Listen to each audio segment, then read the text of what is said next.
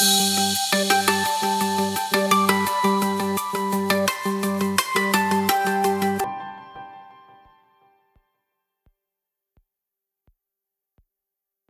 and welcome to Trending Pet Food, the industry podcast where we cover all the latest hot topics and trends in pet food. I'm your host and editor of Pet Food Industry Magazine, Lindsay Beaton, and I'm here today with award-winning multimedia pet lifestyle consultant, author, and industry spokesperson, Sandy Robbins. Hi, Sandy, and welcome. Hey, Lindsay, thank you. I'm very excited to be here chatting about one of my favorite subjects. For those of you who might not be familiar with Sandy, her focus is on educating pet parents about the latest innovations and trends and the ways in which they improve a pet's general health and well-being, and ultimately enhance the human-animal bond. Her work has a strong focus on nutrition and how food and treating experiences have become enhanced by pet technology.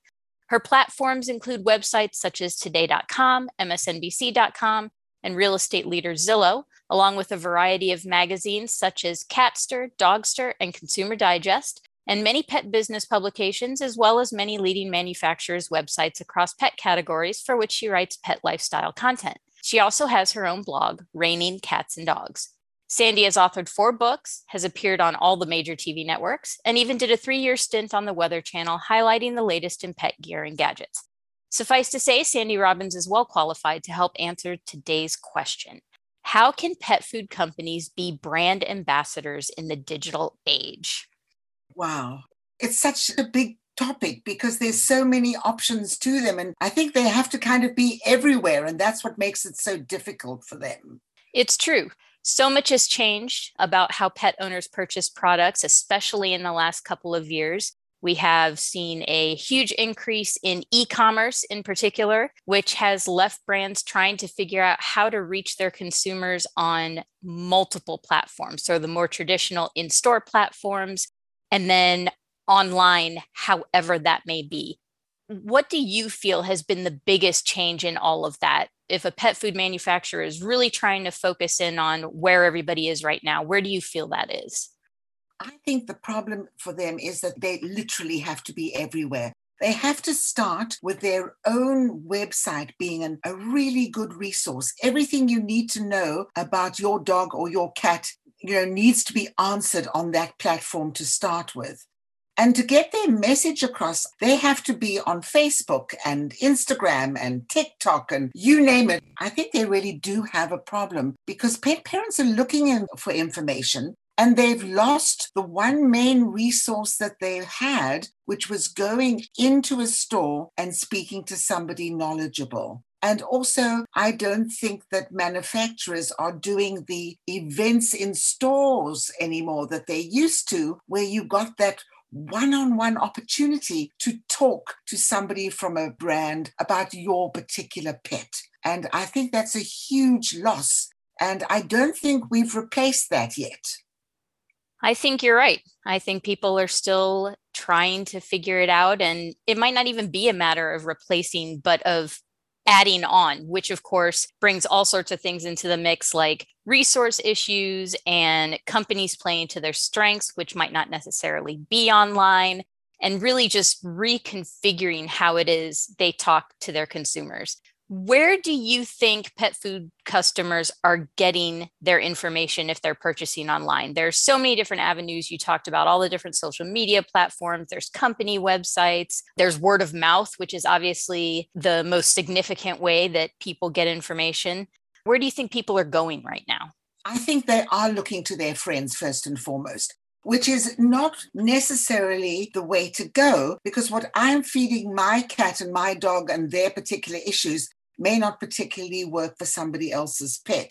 This is the problem. And, if a Facebook Live presentation or something on Instagram will put that information out there, but unfortunately doesn't give pet parents the options to really ask a personal question on that particular platform because it moves so quickly. Everybody has to get that information out there. They're not getting that one-on-one time that I think they're looking for. How do you think companies can give one-on-one time to consumers? Because that is a significant thing these days. Everybody wants to feel like their stuff is customized for their pets, that they're really getting a personalized experience in one way or another. It's one of the reasons that subscription services are growing in popularity because they're able to provide that more customized feel. What are some of the things brands can do or look at to give that feeling, especially if it's a huge brand with a huge audience, or, a lot of times the small brands are really good with their social media presence. So, how can those who are not that great get in there and really make customers feel like they're talking to them one on one, even if obviously they're not? Well, I think to some extent they probably have to. We've lost contact with one another on so many different platforms because of the pandemic. And our pets are just another one that is suffering. Everybody's got a hotline. So you can phone and ask a question about the beef recipe, or should I be serving a wet food versus a dry food? But you're going to get somebody on the other line who's kind of got a formula in front of them and asking basic information questions. I think we almost need an option where you can speak to a nutrition on tap, rather like telemedicine has evolved in the veterinary field. If one had that one-on-one option, I think it would probably go down well. The problem, of course, is people probably don't want to pay for such a thing. So perhaps if it could belong to a subscription service, so you know that you're locked into that customer is going to be yours. So you don't mind investing that little bit extra in them to give them information that I really think they do want. What are some strategies that you have seen that you feel have worked particularly well in terms of reaching out to customers? Is there, a certain Instagram promotion that you've seen work really well, or anything on social media, or an email campaign, or anything like that? What are some of the wins you've seen recently? I've seen an Instagram campaign that's popping up on my Facebook feed because I'm obviously following the cat involved, and I'm obviously not going to mention any names here, but I think the success is that it's happening all the time. Every time I'm looking on my Facebook, something has popped up, and it's a sponsored post. It says so very clearly. But each post has something which will capture my attention, and I'll keep reading. Whether it's the picture that gets me, or it's the very snappy wording, a cat with an opinion about its own food. Somehow it always attracts my attention. And the mere fact that it keeps coming up in my feed, you start paying attention whether you like it or not. It's sending that subliminal message, and I think that message is getting through when it's repeated so many times. So I think Instagram, Facebook are still platforms where you're going to reach a lot of people. And then, of course, if you do have a personal question, you can ask them and the brand will respond to you. That at the moment seems to be the only real way to go. I can see that. And I can see repetition being pretty important because the attention span and the ability to just overlook ads is pretty well refined by now because we've all been online for so long. Yes. So if you just put in an ad the one time, odds are it's going to fly right over people. But repetition wise, eventually it's going to click. And if it's the right audience, then it will click in a good way rather than in the never show me this ad again kind of way. How can companies better choose their audience for individual platforms? Because obviously you're going to get a certain type of consumer on Facebook and Instagram and a certain type of consumer on other mediums. So is it better, do you think, for a company to choose a demographic and go for it solidly one at a time? Or should they have more of a multifaceted strategy to their branding and sort of blast it all everywhere at once? That's a really difficult question. We all know that the millennials are leading in terms of being curious about buying new products. And I think they're a very good market to target because they will also tell their baby boomer parents and Gen X parents what they're doing, and they help to spread the message their own way. It's not always easy to target different demographics with the same ad. But I think because it's pets, you can get away with it if it's well worded, if you're working with a really good social media source who is able to write copy that will capture any pet parent, irrespective of whether they're 16, 36, or 66. If you can capture them and you keep repeating, but repeating with different things so they're not seeing the same take over and over again. I think the strategy has to be, you've got to really plan your program so that although you keep popping up, you're popping up with something different. And Lindsay, what else I've noticed? That if you subscribe to a streaming service, something that's got advertisements in it, like Hulu, you have the option of having with the ads or without. I think many people go with the ads because it is just that much cheaper. And you can't fast forward through those ads. So you've really got a captive audience. And I've seen one or two pet-related things pop up in my feed, and you're forced to watch them. But somehow they're not as irritating as they would be on a normal TV show, because you're relaxed and you're watching a show that you've personally handpicked to watch. So somehow I think those ads tend to stick a little bit more. It may be a good platform for brands to consider.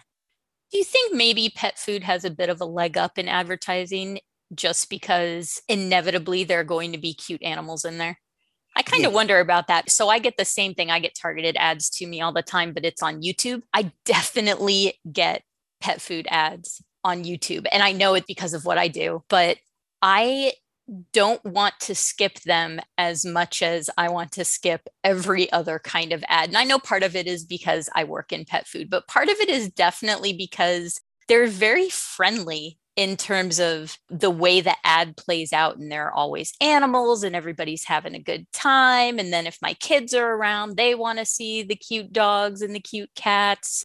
Is that something that companies and brands could play off of a little bit, that we already have this kind of advantage in that people just naturally like to see content about animals? And so even if it is an ad, it's an opportunity to hook them. Absolutely. I think you've hit the nail on the head, as they say. I think it's an underserved market in that sense. I think this is one that more brands could look to expand their base, because as you say, everybody loves a cute cat or a cute dog. And if they do something, that's really endearing, you're going to watch. And if the ad comes back again, it isn't as irritating as something else. I have to agree with you there, definitely. So I think that's something that they can definitely be expanded, especially since we can't go into stores like we did before and have those little personalized meet and greets. And that's another problem, I think, Lindsay, is with pet food, is that what we like and what we think is going to go down well doesn't necessarily go down well, because the pet you're buying for may have another idea and not like that particular flavor, that particular texture, whatever it is. And we've lost the advantage in many ways of getting the samples that one used to in the past.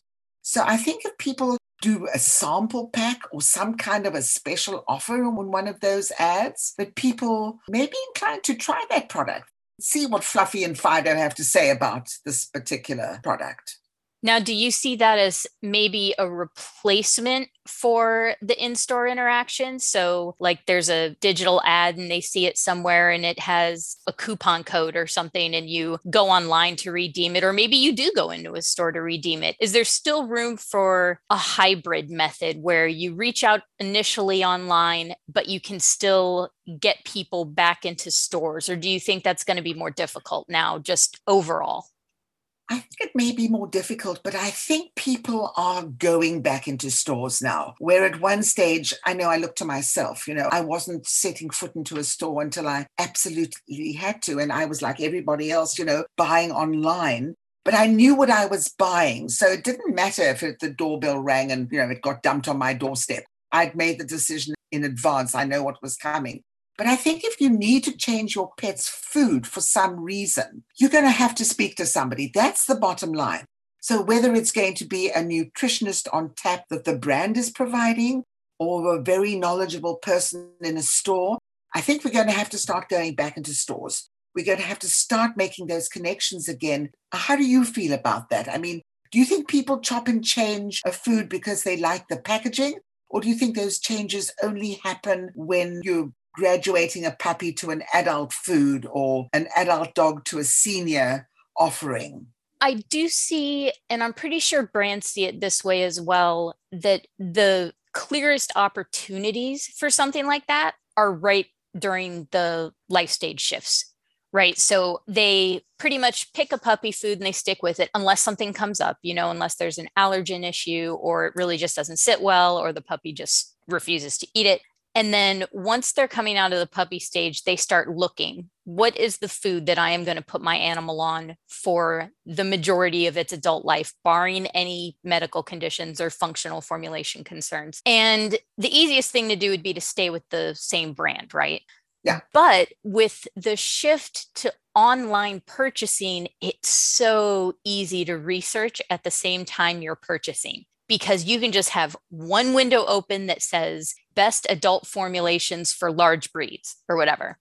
And then you can compare so easily. And then you have places like Amazon and Chewy that will let you compare side by side stuff. And so I think people are, oddly enough, being made aware of more options having shifted to online, because it's all there. You have to wade through it to get to the one you're searching for, and you have to put something in the search bar.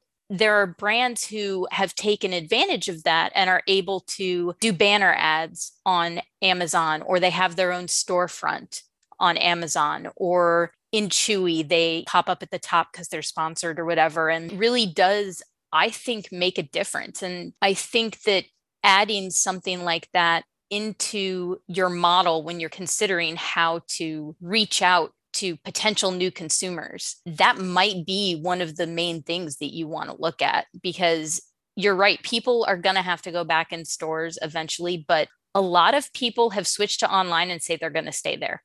Yes. Yes. So it really does come down to a completely separate way of doing things and a new way of doing things. Something that, we were already going in this direction anyway, but the pandemic really shot everybody's 5-year plan up to the right now plan.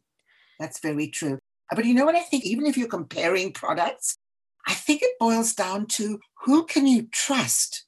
Are you going to take Amazon as your trustworthy source? Who's writing that stuff for Amazon? Versus, would you rather go to a specific online retailer that specializes in pets? They may have better information. You know what I'm saying? I'm not sure whether I would take food advice from Amazon, whereas I may take it from somebody else.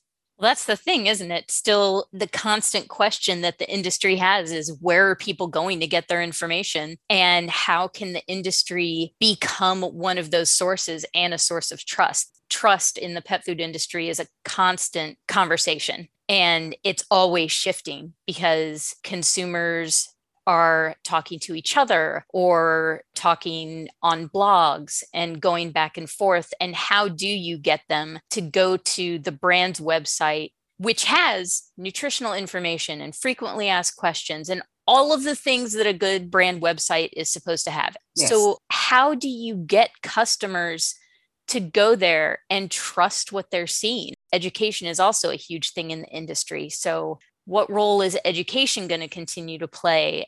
What really is the top thing that pet food brands need to look at or be aware of when they're trying to promote / educate / latch on to new customers? There's just so much. What do you think is the top thing? Like, say somebody wants to get started, they want to overhaul their brand, or they want to refresh it, or they really want to make sure they're doing what's absolutely best in the current climate.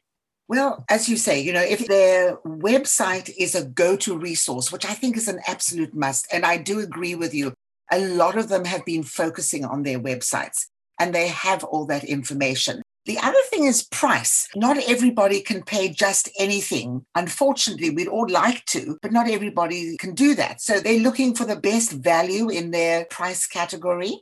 I think people will upscale and spend a little bit more if they're introduced to something that is more expensive, that works for their pet, and they can see that it's working. They're not having digestive issues, they're not having poop issues. They'll spend a bit more. And I think to get people to that point where they will try something else, I think this is where you've got to offer samples, or you've got to offer a discount, or you've got to have a really good return policy.